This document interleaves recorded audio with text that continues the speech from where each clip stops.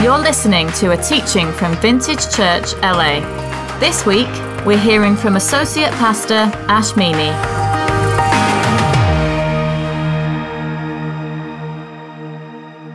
Well, as Glenn Packham suggested last week, the Holy Spirit's not an impersonal power. He's not a ghost or some form of Star Wars force. Do you like that? Do you get that? But God's personal presence. God's personal presence. The Bible describes him as the advocate alongside her, wonderful counselor, spirit of truth, all of which suggest a personal and relational dynamic. He makes real the presence of God's love in our hearts, securing our identity as his children, that we could know God our Father as Abba, Father. He's closer to us than we are to ourselves. There's no one on the planet that knows you or I better or more intimately than the Holy Spirit. The Holy Spirit is also God's powerful presence, calling, guiding, anointing, and empowering people at particular times for particular purposes. He's the life giver who meets us in our broken places, who brings healing and transformation, forming and shaping us into the image of Christ. But he's also God's equipping presence. God's equipping presence, meaning he not only wants to partner with us in our transformation into his likeness, but he wants to equip us to live the Christian life in our everyday, wherever we find ourselves in our city. He's God's active, ongoing reality in our lives, empowering us to witness for Jesus and to extend his kingdom. And one of the primary ways he does this is through the gifts of the Holy Spirit. So let's read what Paul has to say about spiritual gifts from his letter 1 Corinthians, chapter 12, 4-11, where he says this: "There are different kinds of gifts, but the same Spirit distributes them. There are different kinds of service, but the same Lord. There are different kinds of working, but in all of them and in everyone, it is the same God at work. Now to each one, the manifestation of the Spirit is given for the common good. To one there is given through the Spirit the message of wisdom, to another the message of knowledge by means of the same Spirit, to another faith by that same Spirit, to another gifts of healing by that one Spirit, to another miraculous powers, to another prophecy, to another distinguishing between spirits, to another speaking in different kinds of tongues, and still to another the interpretation of tongues. All these are the work of one and the same Spirit, and he gives them to each one just as he determines." Let me give us a definition of spiritual gifts. Spiritual gifts are divine abilities given to every Christian, by the grace of God, through the power of the Holy Spirit, to be used to serve and strengthen one another, to build the church, and glorify God. And there are three main passages in the New Testament that list the spiritual gifts. We've just looked at one of them, 1 Corinthians 12, 8-10 and verse 28, Romans 12, 6-8, and Ephesians 4, 11. And Paul's writing these letters to address issues of immaturity in a church that's struggling to learn how to live in the Spirit's power and use the spiritual gifts. So it's important to recognize that he never intended these lists to be exhaustive, but representative of just some of the ways God equips his people to live in the presence and power of the Spirit. And one of the words he uses for gift is from the Greek charis, which means a grace or talent from God. Every charism is a gift of grace because it's supernaturally given by the Holy Spirit to equip a person to undertake a task or service for the benefit of the church. And because they're from the Holy Spirit, they have the capacity to surpass our mere human talent. They either enable what's humanly impossible, such as prophecy, healing, miracles, or they elevate a natural appetite, a natural aptitude, talent, or gift, such as teaching or administration, to a supernatural level. Yes, even administration is mentioned as a gift. Hey, God bless the administrators. Hands up if you're an administrator. Come on, let's see it. Yeah, bless you. Can you pray for me for the gift, please, at the end of the service? I desperately need that spiritual gift. Don't I, darling? Now, this can be particularly challenging for those of us, which is many of us, who have learnt to rely heavily on our own gifts and talents, our own intellect, our own reason, the things we do best. But Paul sets up for us the appropriate posture for using gifts when referring to his own teaching. He says this in 1 Corinthians 2. I came to you in weakness with great fear and trembling. My message and my preaching were not with wise, persuasive words, but with a demonstration of the Spirit's power, so that your faith might not rest on human wisdom, but on God's power. Now, this is Paul, with all of his education, with all of his know-how, with all of his talent, with all of his gifts, with all of his theology. It wasn't done in his strength, but through the power of God. And that's the posture that sets us up. It's not about us and what we can achieve. It's in and through the power of the Holy Spirit. So this morning I want to explore the gift of words of knowledge, because it's one of the most fun. It's the easiest to try. Like, you can risk it. It's okay. And it's one of the most profound ways we can be used by God. Some of you will have heard this story on prayer training. It's one of my favorites. We were due to have an Alpha retreat. It was a Friday before the Alpha retreat. I was chilling out, lying in the sun, trying to kind of relax before the Alpha retreat happened, because it was going to be a long weekend. And as I was sitting there kind of just chilling out, I got this flash of an image of a girl that was on the Alpha course. And so I caught that image, and I sensed that God wanted to say something. So I rang the guy running the Alpha course. I asked him if he knew of this girl. I didn't know her. I've never met her. She was in another group, but I had this sort of image of her. So I tried to describe her to the best of my ability, to which he replied, yep, I do know her. That's Anna. She's coming on the weekend away. I said, brilliant.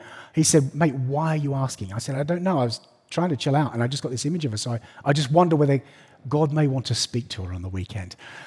We went to the weekend, went through the Saturday. Many of you know the Alpha weekend has an Alpha retreat in the sort of middle of the course. It's one of the highlights of our Alpha course. And we have a talk on the Holy Spirit. And then we were doing a prayer time at the end. And I saw her but didn't get a chance to pray for her. We went through the Saturday, wonderful day, came to the Sunday, same thing happened. And then towards the end of the Sunday session, as we were doing a prayer time, I saw her with her bags, and she was about to leave the room. And that's when I felt this urge from the Lord to go and pray for her. So I grabbed one of our team, female team members, one from the prayer team, and we ran up the back. And just as she was about to escape, I said, hi. How you doing? Would it be all right just before you left if we pray for you? To which she responded slightly hesitantly, I think she probably thought, I'm out of here, I'm good. And to which she responded, yeah, okay, I guess so. And so we took her aside, and we just asked her to close her eyes, and we prayed for her. And then I got the strangest picture. I think probably one of the strangest pictures I've ever got, which is always uncomfortable when you're about to pray for someone you've never met before. And I got a picture of a guy on a motorbike, and he was wearing a particular leather jacket, and he went past her on the sidewalk, and he had a hammer in his hand, and he hit her on the head, and she shattered to pieces on the sidewalk. And I thought, Lord, you are kidding me. Anyway, I said, well, hi, Anna, I've got a really weird picture, so I'm just going to share it with you. If it means nothing, it's absolutely fine, but I'm just going to share with you this picture. And as I began to share this picture with her, she would look up and look at me and then look back down and then tear up, look up, look at me and tear up. By the time I finished the picture, she was absolutely in floods of tears. We prayed for her to be filled with the Spirit. We prayed to bless whatever God was doing, and then she looked at me and she said, the reason I am so emotional is because I was engaged to be married to my childhood sweetheart. And we've been engaged for 6 months, and I've just found out that throughout our relationship, he's been unfaithful with multiple women. And here's the thing. He rides a motorbike. He wears exactly the leather jacket you described. And he's a builder, construction worker. So he has 2 toolboxes on the side of his bike, and one of them has a hammer. And I feel like he has shattered me to pieces. We got the opportunity to just pray. Well, do you know the Lord knows? He sees you, he knows you. And the reason he gave me that picture is to speak into your life and let you know he's got you. And he's going to heal you. A word of knowledge is information given supernaturally by the Holy Spirit that discloses a truth which God wishes to make known concerning a particular person's past or present circumstances that brings insight, healing, or reveals something God wants to do. In other words, it's something we have no natural ability to know about through our own knowledge. And they come in a number of ways. They can be through thoughts or impressions. We can hear a word of knowledge either audibly or in our mind's ear. We may see a word of knowledge or words superimposed over a person's face or body. They can even come as physical sensations, like pains, sympathy pains in our body. We can be moved to share a verse of Scripture. In fact, some of you have probably done this, praying with friends, where you share a verse of Scripture that speaks directly into someone's life, and they're like, wow, how did you know that? That verse just means so much to me. I was praying on that verse this week. How did you know? I once prayed for someone who would say, I wish God would speak to me. Every time I pray for someone, all I get is verses of Scripture. Most of the time, they come as either stationary or moving pictures, vision, dream, or situation or incident. I want to encourage you. Could you close your eyes for a moment? We're just going to do a little exercise here. Can I invite you to close your eyes? And then I want you to imagine a big red tomato. And I say tomato because that's how we say it. Can you imagine a big red tomato? Great, now open your eyes. Now, we're going to do the same exercise again, but with a moving image. I want you to close your eyes again, and I want you to imagine that footage of the first man walking on the moon, even if it's fake. Imagine that video of the... I'm just joking. It was real. It was real. I want you to close your eyes and imagine that image of the first man walking on the moon. Great, you got that? Great. Now, you saw those images because I asked you to imagine them. And this is exactly what God does to us. He will drop a picture, name, vision, or moving image into our mind's eye. And we start to learn to grow in discerning and understanding. It sort of has an impression, slightly more than a normal image, that we recognize this might be of God. Now, some of you might be thinking, what on earth has a big red tomato got to do with the kingdom of God? We were on a weekend away, on a retreat, and one of the prayer team came up to me after a prayer session, and he said to me, the strangest thing has just happened. And I was like, oh, go on then, tell me the story. He said, I went to pray for this guy, and I put my hand on him and said, can I pray for you? He said, yes, and I got a striking image of a big red tomato. How was that? Did that sound natural? I'm getting some yeses and some no's. I got an image of a big red tomato. And I was like, Lord, are you kidding me? just an image of a tomato? You want me to share an image of a tomato? And he went into this little wrestle with God about sharing something as simple as an image of a big red tomato. And he felt God say, share the image of a big red tomato and say, I see you. Yeah. So he said, hey mate, I've got a picture. I've got a picture of a big red tomato and then the words, I see you. To which the guy completely broke down. And after a long period of recovery from that word, he then recovered and said to this guy who was praying for him, 3 days ago, I was at my mother's house. I've had to leave the city that I lived in, all of my friendships and my job, and care for my aging, elderly, dying mother. And 3 days ago, I was in her garden, I was on my knees, and I was gardening, and I was crying out to God, what on earth has my life come to? He said, and I was literally crying. And as I cried out that prayer, I reached up and cut her tomato vine and took a big red tomato and put it in a basket to take into the kitchen for her. Something as simple as a big red tomato and the words, I see you. God knows us. God loves us. And God wants to communicate to us and through us. You see, it doesn't have to be about angelic visitations or visions of the third heaven. We don't need to be mystical or weird about it. Like Jesus, the Spirit will give us simple, everyday, domestic images, pictures, or metaphors in a normal language.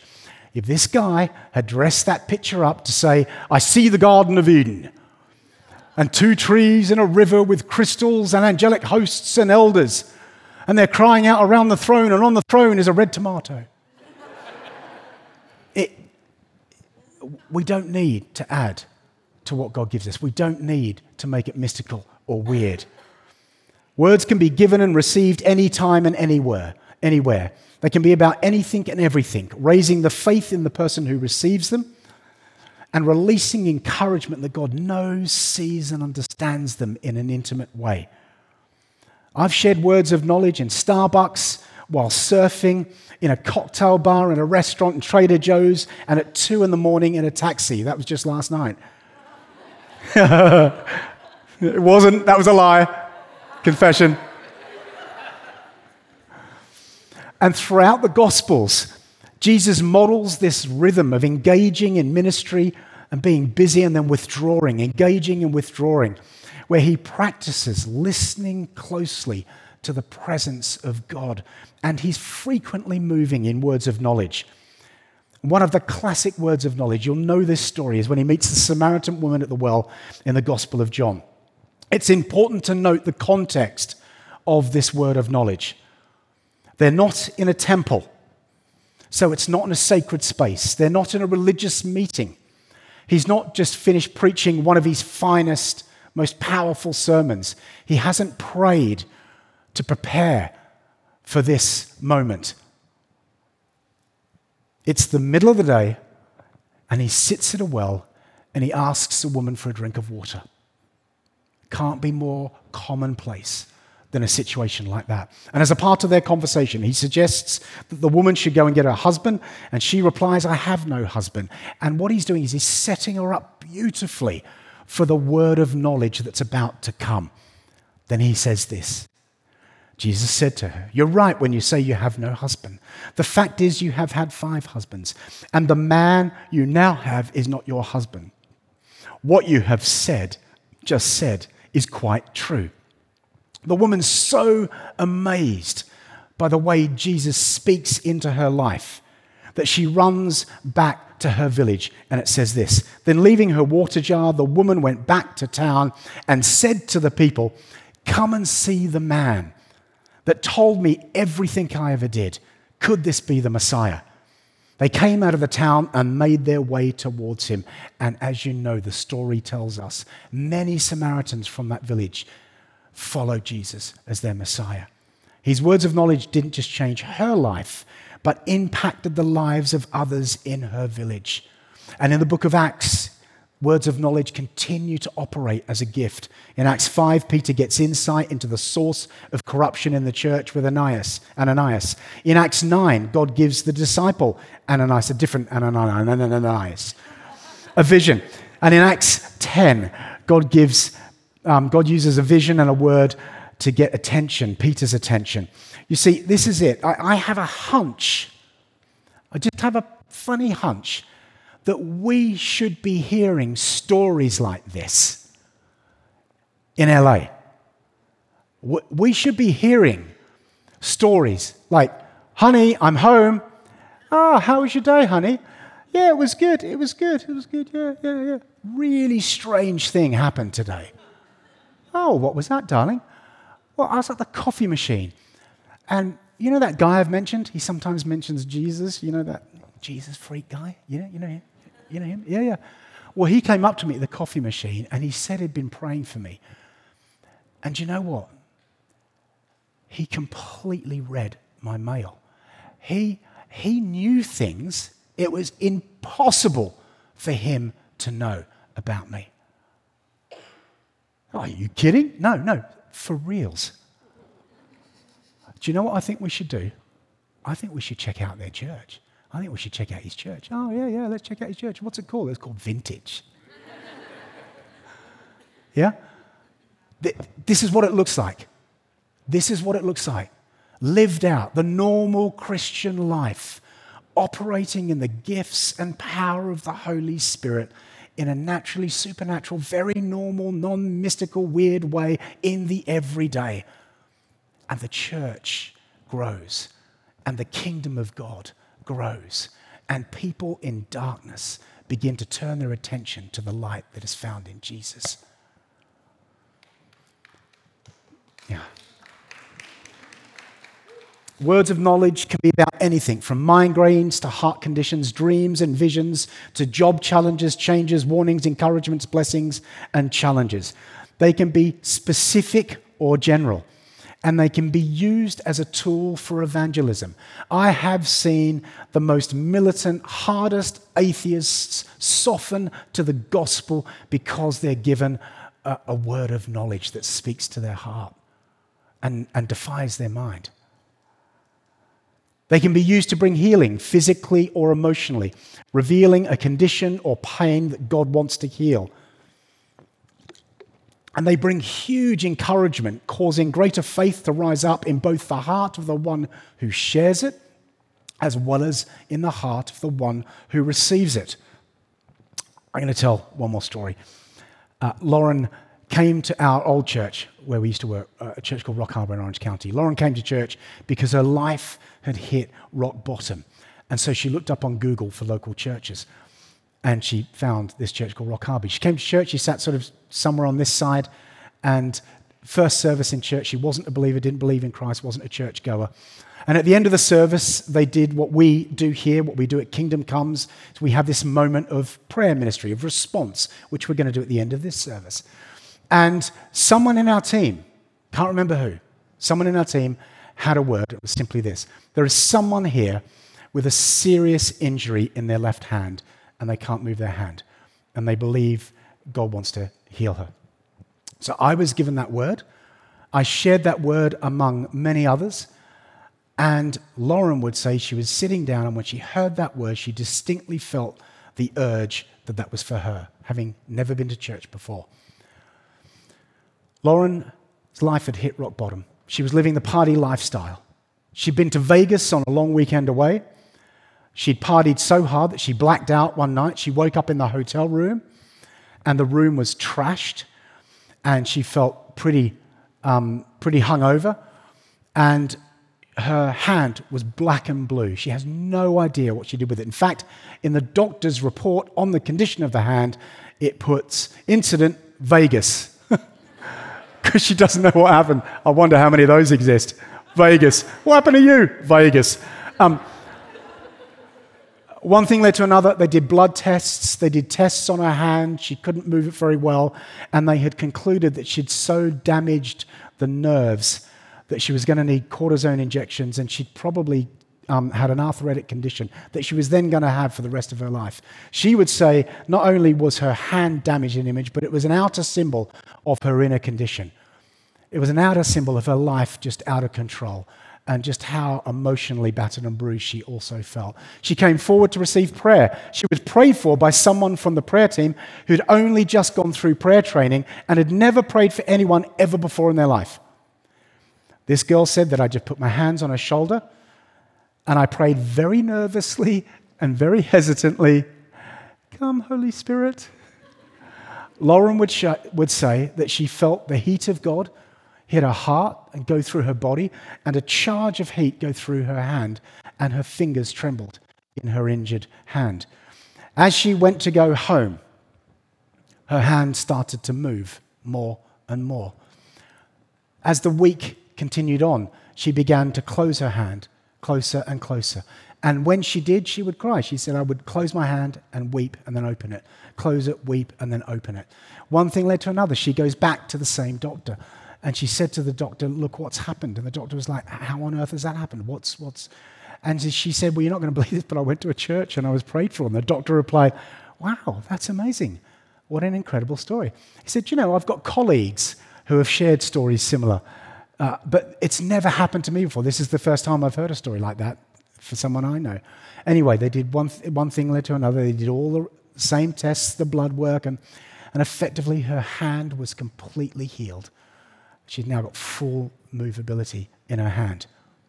Lauren went back to tell her village the story of the man who healed her hand through a word of knowledge and by someone who'd never prayed before. And 35 of them showed up at her baptism. Her sister and brother-in-law became Christians. Her dad became a Christian. She's married and in ministry. She's married a pastor's son. Complete life transformation. This is the power that can be released through a simple word of knowledge if we just have the courage to risk and share them. You have no idea of the impact of what God can do. The beauty of spiritual gifts is they're not just for pastors, teachers, evangelists, or trained professionals on the stage, but every one of us can be used to share a word that has the capacity to impact and extend the kingdom, as Paul reminds us in verse 11. All these are the work of one and the same Spirit, and he gives them to each one, just as he determines. Now, after an extensive word study, I've discovered that the meaning of each one actually means each one. On the balcony, each one. Every one of us at home, in the courtyard, every one of us, God wants to use in this way. He wants to give us spiritual gifts. In other words, what he's saying is that if you're a Christian, whether you know it or not, whether you use them or not, you have within you spiritual gifts that have been imparted to you through the Holy Spirit to equip you to live the Christian life and extend the kingdom of God. And say, wow, this is the kind of God we serve. This means teachers, dentists, construction workers, artists, models, realtors, lifeguards, students, mothers, even if you work for the IRS. You have spiritual gifts, okay? Say out loud, I have spiritual gifts. Yeah, we all have been given the Holy Spirit, and we've all been given with the Holy Spirit spiritual gifts. And Paul emphasizes that exercising our gifts is not optional. It's a sacred responsibility. God's Son died that he would release the Holy Spirit into us, that we might use gifts to extend his kingdom. It's a sacred responsibility. It's a privilege to be using our spiritual gifts. And we are to be a people who eagerly desire the gifts of the Spirit. He later goes on in Corinthians chapter 14 to say, follow the way of love and eagerly desire the gifts of the Spirit. The church is a spiritual body, and every one of us has a purpose within that body and spiritual gifts to help us live out that purpose. Some of the most exciting moments of our walk with Jesus, I want to suggest, are those moments when we get a hunch that God wants to use us and we take the risk to step out in faith and obedience to share a word of knowledge with someone. That great book from Ortberg, if you want to walk on water, you have to get out of the boat. You have to get out of the boat. You have to take the risk. You see, this is why. You might be the only connection point to Jesus that someone has in their life. You might be the only connection point to the kingdom of God that someone has in their life. This week, you might be in a particular place at a particular time, and God, you might be the only ambassador of the kingdom of God in that space, and God might need to use you to be a stepping stone for someone in their journey to faith. And so he's longing for us to be open to hear his voice, to take the risk to think that he just might want to use us to share words of knowledge to people that desperately need to know he exists. And we share them and deliver them and simply leave the rest to him. I've known people that get words as stepping stones along the way, as I did in my own journey before I even knew I was headed to the church.